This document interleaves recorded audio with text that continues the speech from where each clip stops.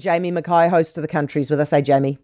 G'day, Heather. Finally some good news from Fonterra, eh? Well, yes and no. I mean, good dividend. Some people in the media are reporting it as a record dividend. I did some homework on that one, and way back in 2006, 2007, they actually paid 59 cents. Admittedly, they get a dollar all up this time, but 50 cents of that is made as a one-off capital payment for the sale of the Ciproli business in Chile. Look, good dividend. The milk price is still, as Miles Hurrell said, at $6.75 at this stage. He's not game to go any further than that. That's their forecast price at this stage. A lot of farmers will be losing money, but Miles isn't losing money, and I rate the guy, by the way. But he's had a wee pay rise. He's up to $4.9 million. I noticed he didn't mention that to you, but he's still a far cry from Teo's spearing. Oh, mate, do you know, I was going to raise the ghost of Teo, because as long as you're paid less than Teo and doing a marginally better job, which is not hard, it's fine. Most people in the world are paid less than Teo. The $8 million man, in my mind, he was a complete waste of space at Fonterra, sent them in exactly the wrong direction.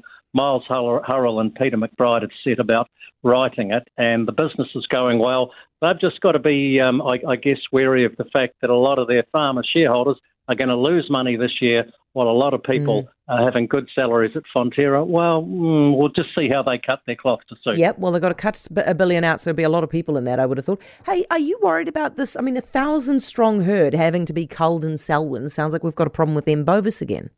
Well, no? Well, yes and no. Well, yes and no. I mean, it's not unexpected. This has come about through bulk tank milk. This is where they test the milk from the dairy farm. Yeah. It's a shattering blow to the farmer who owns the 1,000-plus cow farm in mid-Canterbury. They're all going to have to be culled or depopulated, as we say these days. Look, it's the same strain that was identified in the initial outbreak in 2017.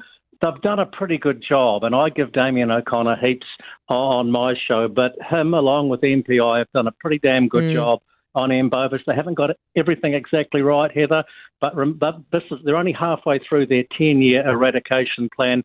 Remembering we've had 271 confirmed properties all up. This is only one we're talking about. We've had 176,000 cattle culled. We've paid out $250 million to nearly 3,000 claims.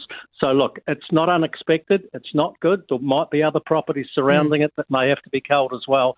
But I still think they've got this one. I hope they have. I'm really pleased to hear that. Jamie, thank you very much. Jamie Mackay, host of The Country.